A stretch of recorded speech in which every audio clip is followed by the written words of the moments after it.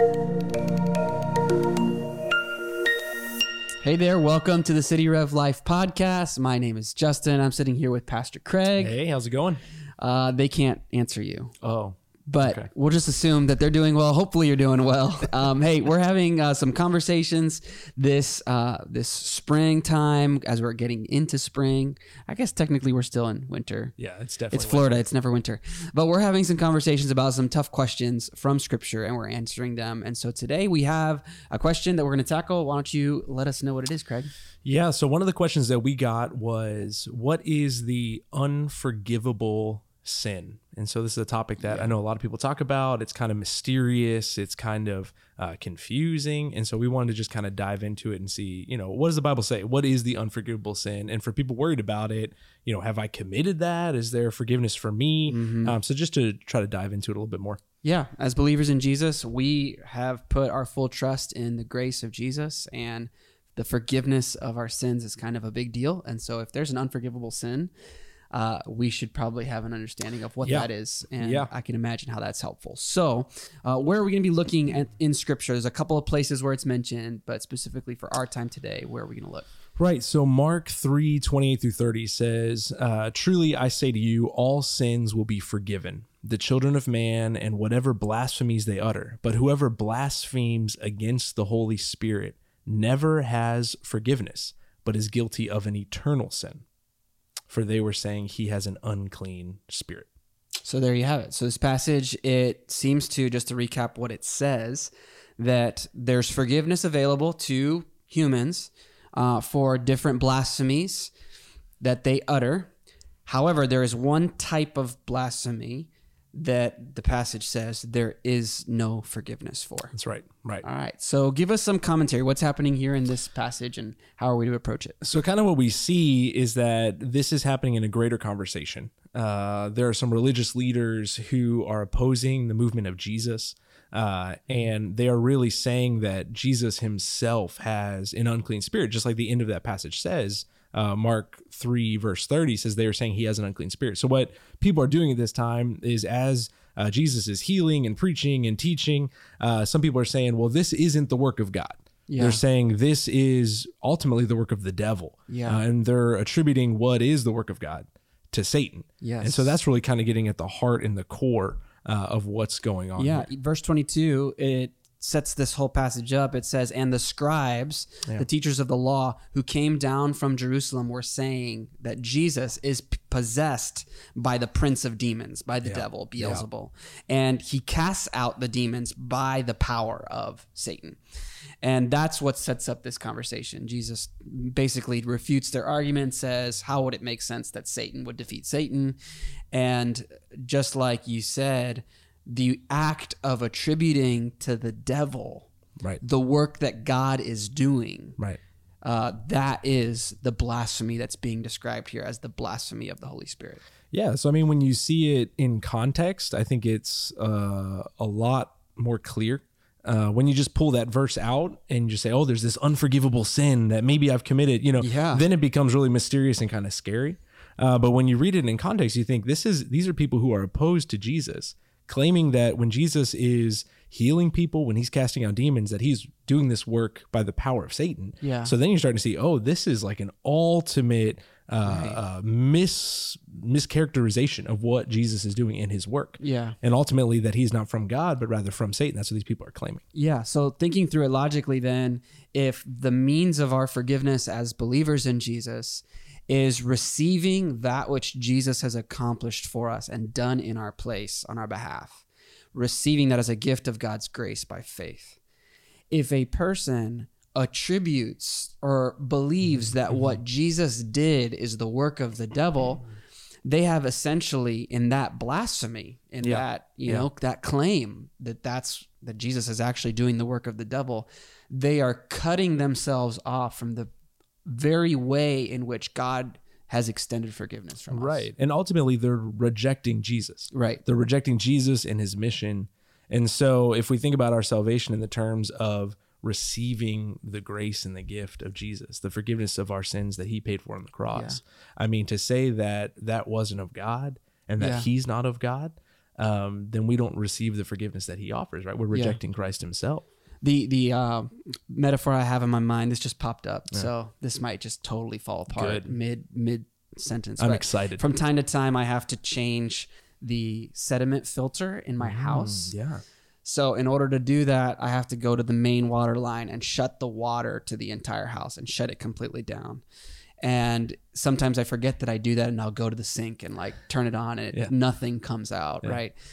Because what I've done is I've shut the main entry. The only way water will go through a faucet, a shower head, any source of water in my home is through that source. And so if I've cut that off, no matter how many times I try and flush a toilet, flick something on, no water's coming out.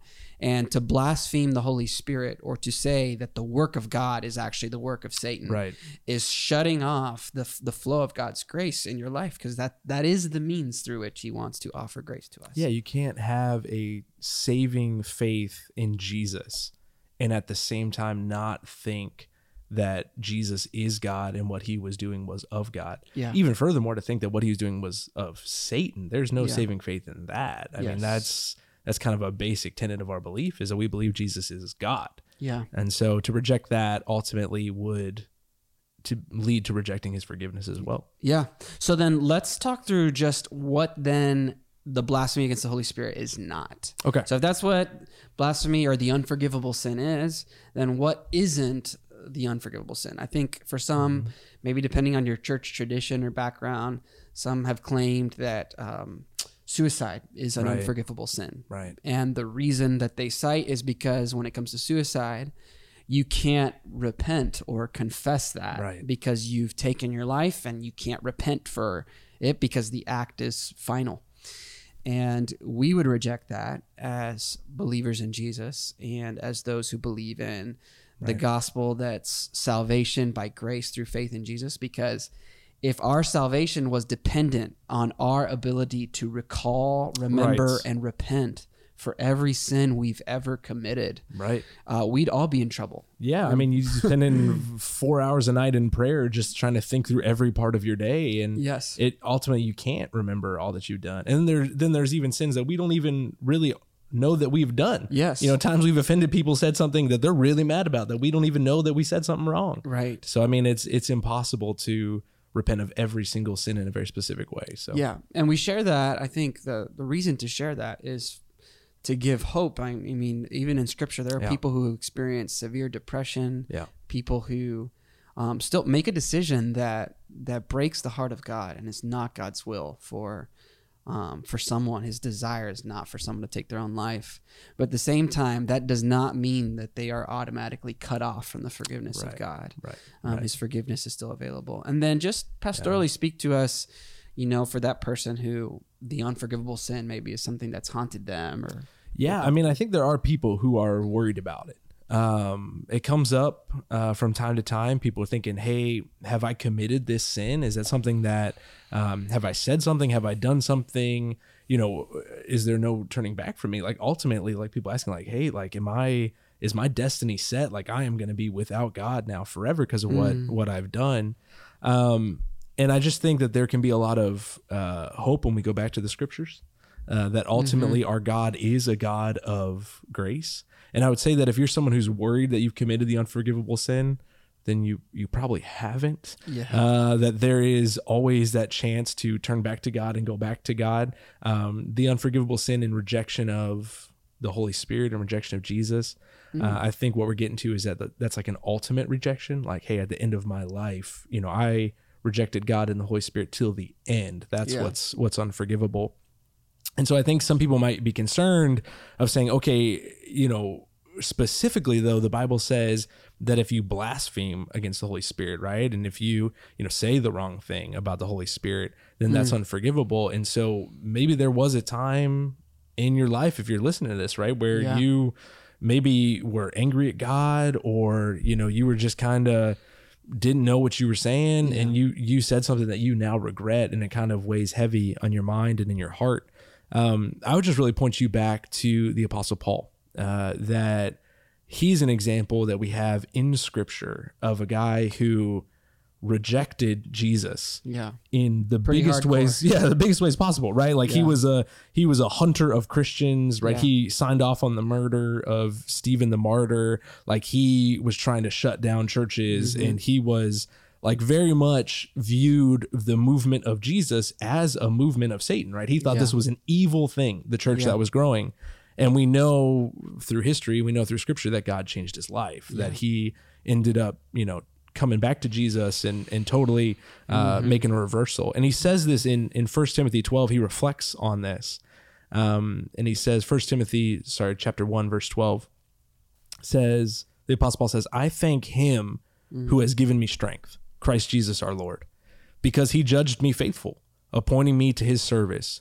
Though formerly I was a blasphemer, persecutor, and insolent opponent, but I received mercy because I had acted ignorantly in unbelief.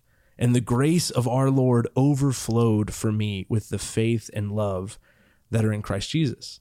The saying is trustworthy and deserving of full acceptance that Christ Jesus came into the world to save sinners, of who I am the foremost. And I think one of the overwhelming themes of the Apostle Paul's teaching is that if he can be forgiven, and if he can receive mercy and he can be saved, and anyone can. Yeah, that's right. Anyone can. And so I think if you are out there thinking, man, I've maybe done this, I've maybe blasphemed the Holy Spirit, maybe said something wrong, and you're worried about that, I think you should use this as that impulse, that push, as a chance to go back to God, to ask him for forgiveness. And what the Bible promises us, what the Apostle Paul promises us, is that if you go back to God, even with this sin in your past, you will find grace, you will find forgiveness from God, and you will find peace that your sins have been forgiven, they've been paid for on the cross, that if he can find forgiveness, so can you, right? Any of us can. So I think we can find some comfort and some hope and some peace in that, even if we've said something that we regret, we can now go back to God and find forgiveness. Yeah, that's great. And so maybe if you're listening or watching, you've had a conversation about the unforgivable sin, or maybe someone's brought it up, or maybe this content would be helpful to share with them. And so we'd encourage you to do that. And that's going to do it for our time today. But we are so thankful that you listened to this week's episode of the City Rev Life podcast, and we'll see you next time.